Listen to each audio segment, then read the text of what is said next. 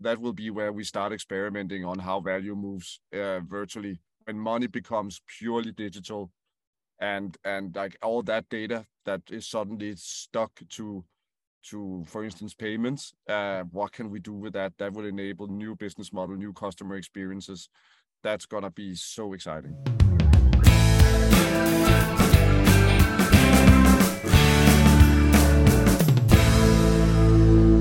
Special edition. Greetings from a very gray Copenhagen.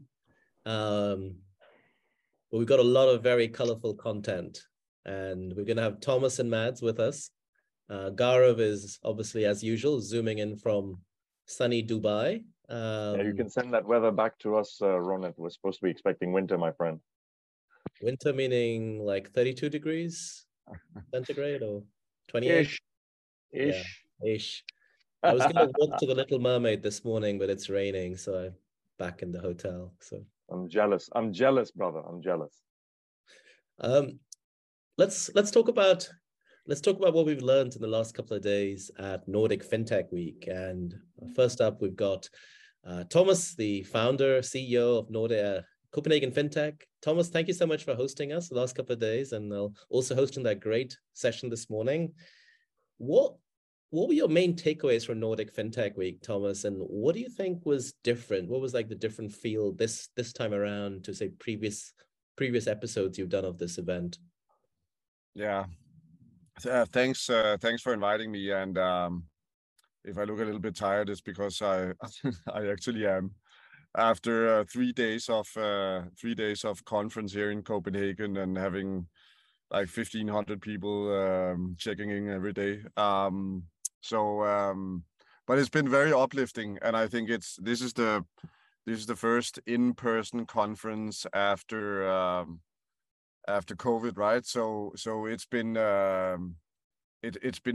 really great to gather the primarily the Nordic FinTech ecosystem, but we had people coming in from all the corners of the world. Of course, you flew in from Dubai. We had delegations from as far as Japan. So it's been really, really, really good. We had 150, 160 speakers on 3 different stages discussing everything FinTech, right? So it's been good. I would say the difference, of course, the obvious difference is that this time it was in person, and you could really feel that people have been building up a hunger for meeting in person. We've done 2 years of virtual conferences, and the Copenhagen FinTech Week, which now became the Nordic FinTech Week, have been from virtual to physical, and with a lot more. I think making it virtual meant that it was very much around knowledge sharing and pulling in trends from all over the world in this virtual environment, and making it in person meant that it changed a little bit. That was my feeling, at least, that it changed a little bit into like, and that's for the good of it, focusing on partnerships, concrete investments, and then of course the knowledge sharing and all the great sessions where you also participated, Ronit, and shared some of your insights. But we could, I've just talked to a couple of companies here in the lab in Copenhagen, and they all came home with some really concrete contacts and investment offers and potential partnerships that hopefully will materialize in the coming weeks and months, right? So I think it's also fair to say that we've seen a more mature ecosystem. COVID has done some. The current macro environment is also maturing some of the startups quite fast. We've been looking. We ran a research symposium with the Danish universities Monday, and I think what really got me excited was having some insights into what's going on the research side, especially in DLT and blockchain.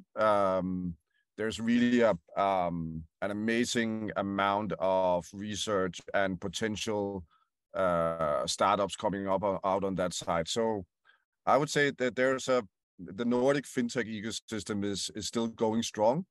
Although, of course, there are challenges ahead, and we will talk about those later. But that I think that's my main takeaway here. And we're not even done. You know, we have a whole week.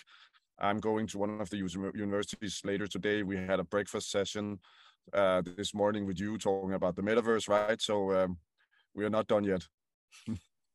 So obviously it's back in person, a lot more deal making or partnerships that you can do in person better than in Zoom.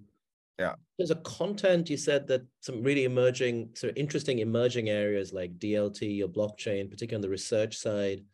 And one of those emerging areas that we talked about over breakfast today is obviously this 3D internet, the so-called metaverse that we've talked to, with you and Mads. So Mads was there yesterday at the event. We met up with him and we did some demos of his technology. And I think we got connected via the Copenhagen FinTech Hub. So I want to bring Mads into the conversation and tell us a little bit about Synergy XR. Who are you? What are you? Why should we care? Yeah, so Synergy XR is both a company, but it's also a XR platform. It's a no-code platform for companies around the world to start building their own corporate side of the metaverse in closed, secure environments. Us as a team behind building this, that is, we are the former team of Unity Studios.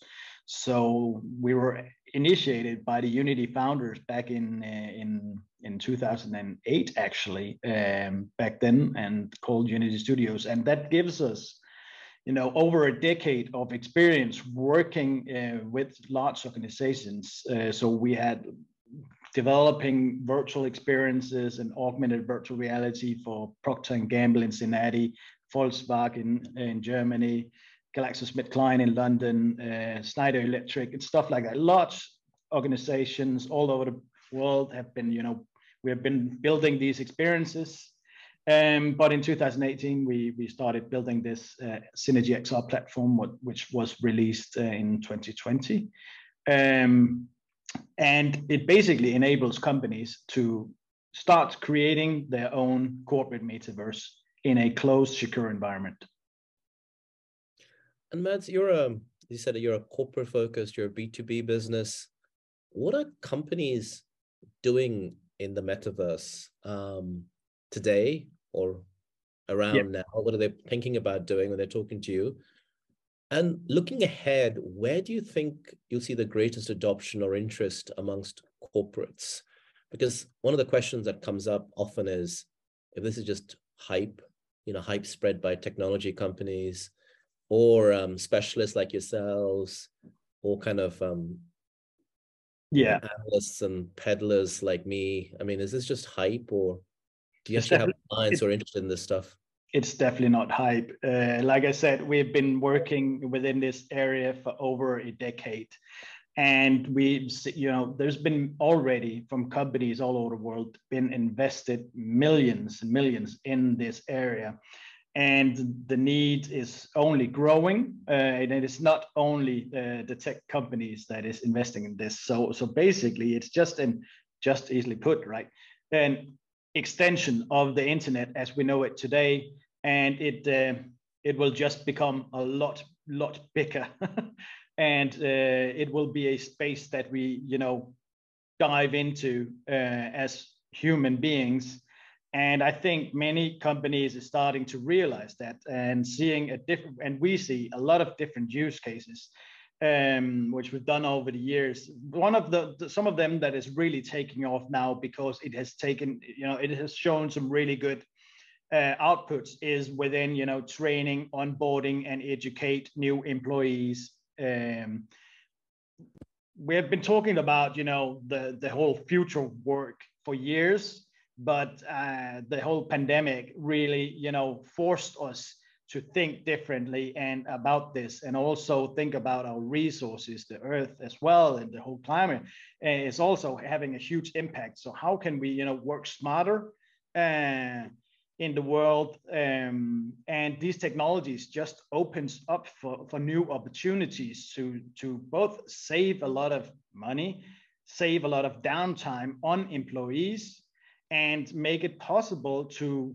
actually meet like we are there and like having meetings in physical meetings, but actually meet and collaborate in a virtual world where it really makes sense. So that's also why we see these educational use cases is growing so big right now, because global companies hire globally all over the world, and this new wave of working from anywhere is actually, you know, that's something that we see a demand for, both from people, but also for companies to actually operate in a more global environment. So being able to from your home or where you are and step into your corporate metaverse and meet with your colleagues around the world, and basically travel to different locations in a metaverse, and that just enables, you know, a very, very fast onboarding and very fast knowledge sharing. So, for example, we have as a case from Grundfos, the world's largest pump manufacturer. They do onboarding in our platform, where it's possible for them to they actually ship out headsets to new employees, and so from all over the world, and they step into their corporate metaverse. And in here, they start in a theory room where they get to know the products of Grundfos and how, you know, water is being pumped up from the groundwater, and the process of that water treatment before we get it clean water out in our taps. And that whole process is done in a virtual room, very, very visual virtual room, where they introduce to all the products. And then they can dive deep into, you know, the different facilities, like a water station facility, where they see exactly how it works. And the trainer, you know, he's based in Copenhagen, not far from where you guys are right now. And, you know, and then you can, through portals, jump into different places that, you know, these Grundfos employees, they would probably never, you know, be able to see these facilities in real life. They used to fly them in all over, and it could take up to half a year to a year to onboard a new guy, right? A new person. But now, you know, they can see all of it in just a couple of hours. They can travel to the factories in China or in Mexico. They can go out in the field in UK and see a valve there installation. They can go to customer sites in Dubai, in Burj Khalifa. They have actually Grundfos pumps in Burj Khalifa. They would be able to travel there just from their home in the VR headset and see the installation there and how, you know, it impacts the citizens of Dubai. So it's interesting, because oftentimes we think about the metaverse as maybe for purely consumer companies or luxury goods companies, as brand extension or brand engagement, and almost as a sort of subset of the marketing budget. And here you're talking about how companies internally work, onboarding, training, learning. And I'm sure there are loads of other use cases we can come back to. But before I hand over to Gaurav, let's flip the question around, Mads, and say, what do we need to happen in the next few years for this metaverse to grow, be it the corporate metaverse or just in general? Like, where are we in that journey? What needs to happen, either in terms of better so devices, or what needs to happen? But I actually think you're totally right, because there is many use cases within sales and marketing as well, and there's a huge opportunity in the future of, you know, selling goods and products in the metaverse, because it will feel like you're actually there and getting to know them and stuff like that, right? And that's also some of the use cases that is really, really growing now, like virtual showrooms and taking customers around. But I think what will happen from now is that, and that's also why we have built this, because that is, you know, what we saw back in 2018, this need for companies to get started. They need to, you know, implement these new technologies inside their own companies before they actually go out and start selling to customers and stakeholders. So they would need already to, you know, to onboard their whole organization into these technologies before they actually go out. If they can't get, the internal employees to use these technologies, they will definitely have a hard time getting the customers to do it as well. So start internally, build up, your own corporate metaverse, run tests in sales rooms as well, run tests on, what is the best impact on your customers, get customers in and, experiment a lot of this, because once the headset, the one, maybe Apple's headset's gonna make it like really different. So these technologies is not mainstream yet, right? So, but once it really takes off, then you are ready and you will have a grid of internal environments that you can open up and utilize from day one, instead of, wow, bang, now it's there. And then you have to start all over and get it into the budgets, and you will probably fall behind. So my recommendations is definitely, and that's also what we're seeing right now from the amount of leads that we get in every day, that is, the rise is, it's really growing. And I think this is the right approach. You shouldn't stop looking at the technology where it is today and say, all right, it's also a heavy headset, or how can we get the people over like 50 into this and stuff like that. Really don't look at those as hurdles to get reasons for not entering this, because it will change. The headsets will become smaller. AR and VR will become in one headset.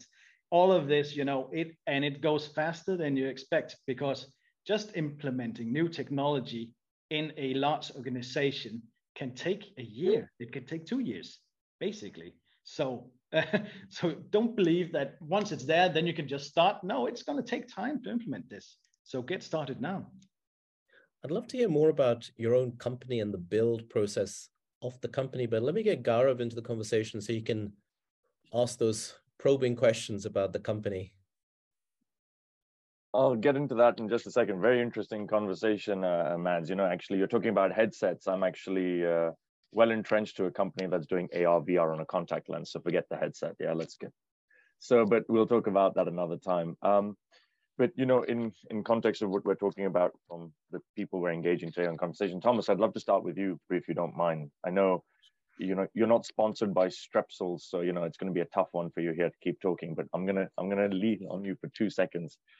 With the landscape as you see it right now, and I'm part of something called the MENA FinTech Association, which I sit on the board of.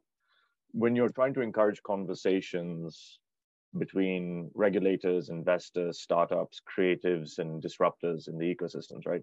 Yours is a very well-established region of setting the examples and tones for global successes. But in the time that you've been doing it, or from a trend spotting kind of view, are you seeing that it's getting tougher for genuine disruption to come into the market given the current ecosystem by means of access to capital, infrastructure, talent, no code systems, Is it getting tougher for genuine invention and disruption, which people can then hand on heart say, after 7 to 10 years, this is, an investment which venture capital is worthy of, even though the base of venture capital is 90% is out. So are you seeing it narrowing, or are you seeing it exploding? And why? If you can give us a review from your point of view.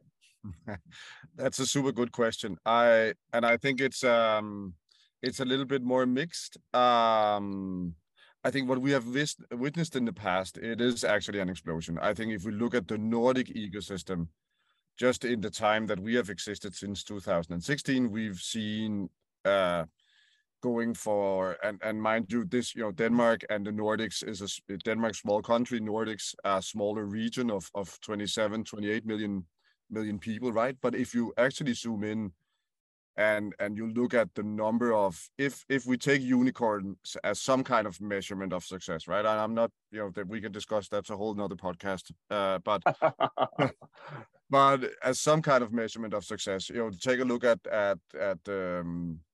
Klarna and iSettle, some of the ones we've seen here, TradeShift, Chainalysis, one of the first ones to move in our lab here in Copenhagen right now, 800, 900 people out of New York. Adyen, Pleo, So if you look at the amounts of unicorns coming out of the Nordics, it's actually punching well above our weight. I think what some of them, so that explosion of companies and innovation, I expect to continue. And that's what we're seeing. You know, of course we have companies that are struggling, especially in the current climate. But we also, and I mentioned that as part of the research symposium, we see new research being commercialized and coming out, and we still see, you know, and as in Copenhagen FinTech, just facilitated one of the first specialized FinTech VC funds in the Nordics, focusing on the Nordics and with a small allocation to the rest of Europe, right? And so there's a lot of stuff still happening here, and it's happening in an environment where it's some of the most digital countries in the world, some of the most innovative countries in the world. If you look at the countries and what the Nordics are known for, especially in sustainability, we've seen that also in the conference, right? So there's a lot of companies that are now focusing and zeroing in on the green transformation, that sustainability, whether it's ESG screening or the global development goals and some of that, and then combining that with financial technology and scaling that. So I think we see, and then there's a whole nother space, sorry, for also in the SMEs, because there's, you know, especially in the Nordics, again, the SME space, highly reliant on digitalization and a digital infrastructure that we can provide.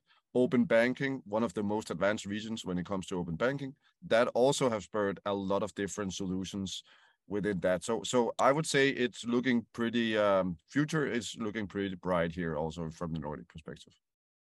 That's super interesting to look at, given the current manner in which companies can transport their technology and adoption curves have happened. I mean, I've been here long enough to understand that usually adoption curves for technology from a B2B to C point of view was 5 to 7 years before you saw critical mass of adoption.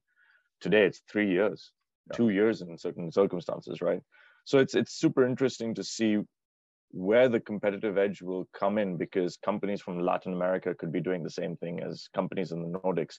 It's going to be an evolving space, right? Because I believe learnings from Latin America will produce slightly different products and services, different flavors, and then it's going to be a question of who eats who. but it, you know, it's interesting to hear that it's still very positive, that people are very strong even in this current climate. So that's very encouraging. And from a point of view of interaction, you know, we've been in Zoom land and we're talking about Metaverse so long, but there's clearly an appetite for people to meet in person.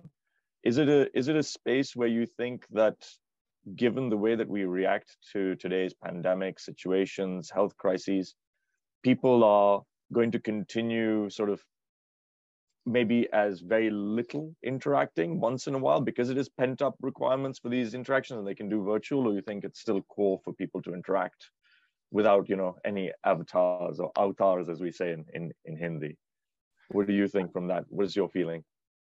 I think, again, a bit more mixed, right? I think Mass is a good example of, you know, Mass has some excellent use cases when it comes to this, right? In these like corporate training, recruitment, and some of this stuff, right? And of course that makes a tons of sense. And, you know, just coming home from spending a week in Singapore and a week in Japan for the first time since the world began to open up, and then I can just say it's, again, there's some things and in some regions where it just makes so much more sense to be in person. And we've had such great conversations now where we can sit down and speak around the table and talk about partnerships and how we can, you know, which is so crucial for us as a small country and a small region, that we form these global connections and partnerships, and we've been trying to do that on Zoom, right? And we can do that to some extent, but, you know, to really get down to finalizing that, we also need to meet in person, right? So I think a lot can be done in the metaverse and helped by Mass, and there's a lot of use cases there. At the end of the day, it's also just really nice to do something in person, right? Thanks for that, Thomas. I couldn't agree with you more, to be very honest with you. And on behalf of my co-host, who I know will not object, if you look at his handle on Twitter, it does say, exactly. You know, on an A380. So I think on his behalf, I can say that both of us couldn't agree more. We're very happy to travel and meet people. And Mads, coming to you, and it's been a very interesting conversation. And Metaverse and Web3 has been such a hot topic right now, but quite literally, there's still so much that people don't understand about it, because there is so much to absorb in what is, again, the use cases. So right now, I think, the listeners who will be watching this podcast, this replay or listening to this podcast, I'd love to try and remove some of that invisibility around some of the conversation and try and really put some color and context on things in some use cases for consumer and some of the clients that you're dealing with without naming names, right? So, obvious use cases are breaking monopolies. As we saw, the internet broke monopolies when it came to retail. It broke monopolies when it came to advertising, right? And even in the beginning, the technology that Metaverse is based on and the technology that internet was based for was first used by all the illicit industries in the world. As is with any of the new technologies, we all know this is something that is a standard conversation. But moving away from those conversations to where we are today, tell me more about what we can see as a non-obvious use case, apart from advertising or say breaking a monopoly in retail or branding, that you can tell us about, that somebody you're providing infrastructure today is using and saving money on the rails that you guys are doing as a no-code platform. Just from a one or two corporate examples and maybe some consumer examples, if you could, that'd be great. Yeah, because I think, but there's really some amazing places that is already having a huge impact. Another thing that is quite interesting is within the healthcare system as well. That also will impact consumers in the later stage. But right now we're talking about hospitals because before if you go to hospital and get an like MR scan or a CT scan, then the 3D scan that you get out of that is today 3D printed. At least at some of the newer hospitals, they 3D print like a hip. And that hip you get out, and before they actually go into the surgery, they actually speak with other doctors about what they're going to do and how they plan to operate on this person. But it takes around 50 hours to do a 3D print of a hip. And in that time, the patient is in the hospital, and it's costing a lot of money to have patients in the hospitals. You need to get them out there. And also, there is there's a lot larger re-operations they have to do over and over because of failures in the surgeries. So without like technology like AR and VR, they actually can take these scans and within minutes get them into a platform and meet with surgeons around, not only in the hospital as they do today in a physical meeting, but they would actually be able to meet with like experts maybe from New York or Dubai and meet with these doctors and discuss how they can operate and stuff like that, and they could do it all within minutes after the scan is over. And that opens up for lots of opportunities as well. And for concerning the consumer, we can see in the future that you would be able to actually also have your own like healthcare room, maybe from scans and stuff like that. As you're getting older, of what happens, and X-ray photos and everything, you can basically gather that in your own personal environment over time as well. Another use case concerning consumers, that's our platform is being built. We have like this creators club as well. Cool. Yeah, for people that is passionate about the metaverse. So that is more consumer open, where they actually can sign up to the creators club and do play around with what's possible and stuff like that. And in here we actually seeing a lot of like so a classic photo album book for your family and stuff like that. So in here you can actually start dragging images and pictures and videos and create your own personal rooms from a vacation with your family. And now with the new iPhones and stuff like that, it's also possible to do scans, right? Scans of environments or objects or sculptures and stuff like that. And then you can bring that in. Have you integrated with HoloLens with a paint device from? You can and you can drag it in there and create your own personal rooms, and then you can actually relive them again, and go in and remember and collect. If you're in maybe 20 years and you have, so you could see your small children and they grew up, but you can actually meet in those personal rooms and walk around in there, show them, go back in time and see all of this kind of. You can't put a price tag on nostalgia. That's a good one, man. Thanks. And what about the B2B side of things? Because again, the listeners on our who tap into this information might be consuming it from a business point of view or might not be, but from a B2B case, I know the cloud exists, but I don't interact with it personally. I have a laptop, I have a phone, I'm interacting with these units personally, but I'm seeing the benefits, of course, with storage and everything else. What invisible parts of what you do are benefiting businesses or larger infrastructure projects? Can you talk about the B2B elements that you're doing that are the cost saving that we don't see as a day-to-day thing, but saving corporations millions or giving them opportunities to make millions?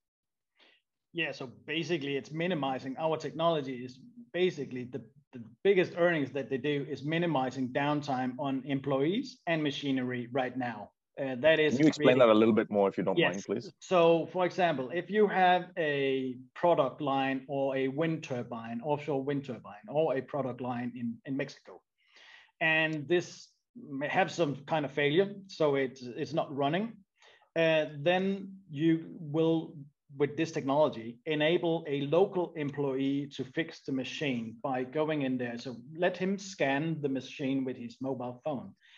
Within minutes, add it into a metaverse. You can join in that 3D model and help him out solving that problem. A product line, when they stand still, or if a wind turbine stands still, that usually costs a lot of money. The faster you can get that up and running, again, that's, you will save millions already in this one case. And the other thing is that you have a set of experts inside of your company, and you're limited to these experts that you actually today send out to maybe fix machinery. And that takes time for these experts to go out in the world. So again, if you have like this product line that is standing still, then you have to send a technician there with spare parts and to go and fix it. And that can easily take like 2 to 3 days before he's actually arrived and get that up and running again. And in that traveling time, he has a lot of downtime. He's not able to work or help other clients in that time period because that is downtime on people. And like I said before, also with the whole meeting area and knowledge sharing, it's just a lot. You could just do it a lot faster than you can today because you don't have to worry about travel time. Are these ideas concepts right now, or are these? No, it is happening right now. It's happening. That's amazing. Yes. Because because the difference between a lot of conversations that are being had right now is still very conceptual, whether it's B2B or B2C. Yeah, I know, because it certainly is when you're talking extremely conceptual, right? So it's refreshing to hear implementations are already taking place, and that just goes back to what I was talking about with you, Thomas, earlier on about the implementation times of technology, which usually used to be 5 to 7 years before they hit any value. It's now happening so much quicker. I mean, Metaverse as a conversation is so young already. But perhaps, with AI, cloud computing, and blockchain actually becoming a lot better in terms of how it's growing, it's just going to be interesting now to see, Mads, how much talent you can keep recruiting and training to keep building out these things for your corporate clients. But on that note, gentlemen, thank you very much for your time. It's been thoroughly enjoyable. And Ronit, I'll hand back to you, sir. Thanks, Gaurav. Maybe one last question before we sign off to Mads first and then Thomas. It's 2025 and we're having this conversation in 2025. Maybe we're doing it in the metaverse, Mads. I don't know. What surprised us? What was, what's something that's happened either for you, Mads, in the metaverse environment, or Thomas just in general in FinTech or emerging technology? What's something that happened that you were like, didn't think that was going to happen in 2022, the average person listening to this podcast. So obviously now they'll be informed. So in 2025, they won't go, didn't expect that. So they're going to be ready. They will definitely, in 5 years' time, the metaverse will be more or less mainstream. It will not be a thing that we discuss as we do today. It's just a thing that is there and a thing that you enter. So the whole way it will be also changed is that the whole as avatar systems as we see today will be more like appearance of our actually digital selves as we are as humans today. I think that's some of the changes that will really be there. So eliminating those gaps as Thomas also highlighted before, being at the physical meetings is important, and it certainly is, but we will making that bridge even smaller in just 5 years time, because our avatars will be our human beings as they are today. We are building it, there's been built-in cameras, settings. I've seen some very impressive movie clips from the Meta research labs that comes out once in a while, and it's impressive what you can do, eye tracking, everything you can, and that's what we need to really minimize those reasons for meeting physically. So that I think that gap will be smaller and smaller, and the reasons for traveling will become smaller and smaller, even though it's nice to go to traveling and stuff like that. But all of us knows that it's also a pain to sit in an airport. It's also a pain to sit in the flight seats and stuff like that. And once the technology is that good, then we will take those two up against each other and say, do I really want to spend 15 hours in an airplane to consider to going into a meeting and just meeting with, this person? So we're going to choose this ourselves. It's not something that the tech company is coming then pushing all over us. No, we're going to come to a stage where it's why would I spend 15 hours in a plane and an Lads, congratulations, you've just single-handedly killed our sponsorship conversation with Emirates. He's obviously talking about SAS. I don't know. So, thanks. I think still some stuff, right, Thomas, that we got to do in person. Maybe the avatar of Gaurav and me will be misbehaving, but we have to do those partnership deals, and we have to look into people's eyes and shake hands and hug. We have to do that in person, right, Mads? Thomas?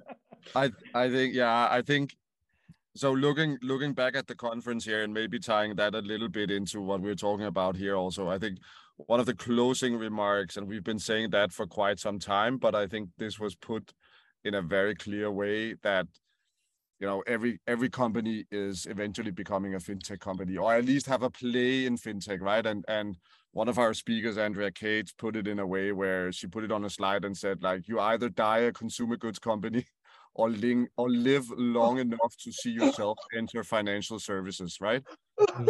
And I really like that one, because it put it so much on the spot that eventually, whether you're Starbucks, and you had the classic example of Starbucks holding so much money and also having a play in fintech, right? But I think that's one of the things we will see, that you will see so many different industries, companies, all of the sudden starting to realize, hey, I can bring my scale, my business model, whatever, and refine that with some of these different fintech solutions, right? And therefore, every company will have an interest in plugging into the fintech ecosystem. And I think that's what really excited me about those 2 days, is that was very, very clear to everyone that came out that, okay, we need to step up. We need and we need to figure out, and that also ties into Mass and the Metaverse, and when stuff get moved around, not only physically, but also virtually in the Metaverse. And I think gaming is a fantastic use case for that. you know, when that will be where we start experimenting on how value moves virtually, when money becomes purely digital, and like all that data that is suddenly stuck to for instance payments, what can we do with that? That would enable new business model, new customer experiences. That's gonna be so exciting. Ronit, I'm gonna make a prediction on this podcast with you, if I can hazard. And we won't get teleportation on the extreme side of, you know, what Mads is talking about, and on the other side, you know, we're gonna get everything that's happening in the space of interacting virtually. I think the space that's actually going to try and get the closest to join the two in some sort of compromise is haptic technology. And I think really haptic suits and haptic technology in the next 3 to 5 years is going to be the biggest long-term bet, whether it comes in-house from Apple or it comes from someone else like Mitsubishi or anybody that's doing it. I think that's where it's going to be very interesting, whether it's gaming, whether it's meeting, you know, whether it's shaking hands or doing surgery, or, you know, I think haptic hardware is going to be the next big conversation we're having on this podcast in the next 2 years. It's not going to be just Metaverse. It's going to be built in our clothes and stuff like that, no doubt. We're already seeing some of that is happening. So I totally agree. I think on that note of future gazing from Gaurav, we're going to draw this to a close. Thank you, Thomas, for coming on and talking about how all companies are going to become fintech, or they're going to die as consumer. Mads for talking about how the metaverse will be second nature, and Gaurav obviously pushing some investment I don't know about, which he hasn't shared with me, by the way, dear listener. Hey, so I'm not part of that seed round. So whatever it is, I always share with you. Thank you, everybody, for joining.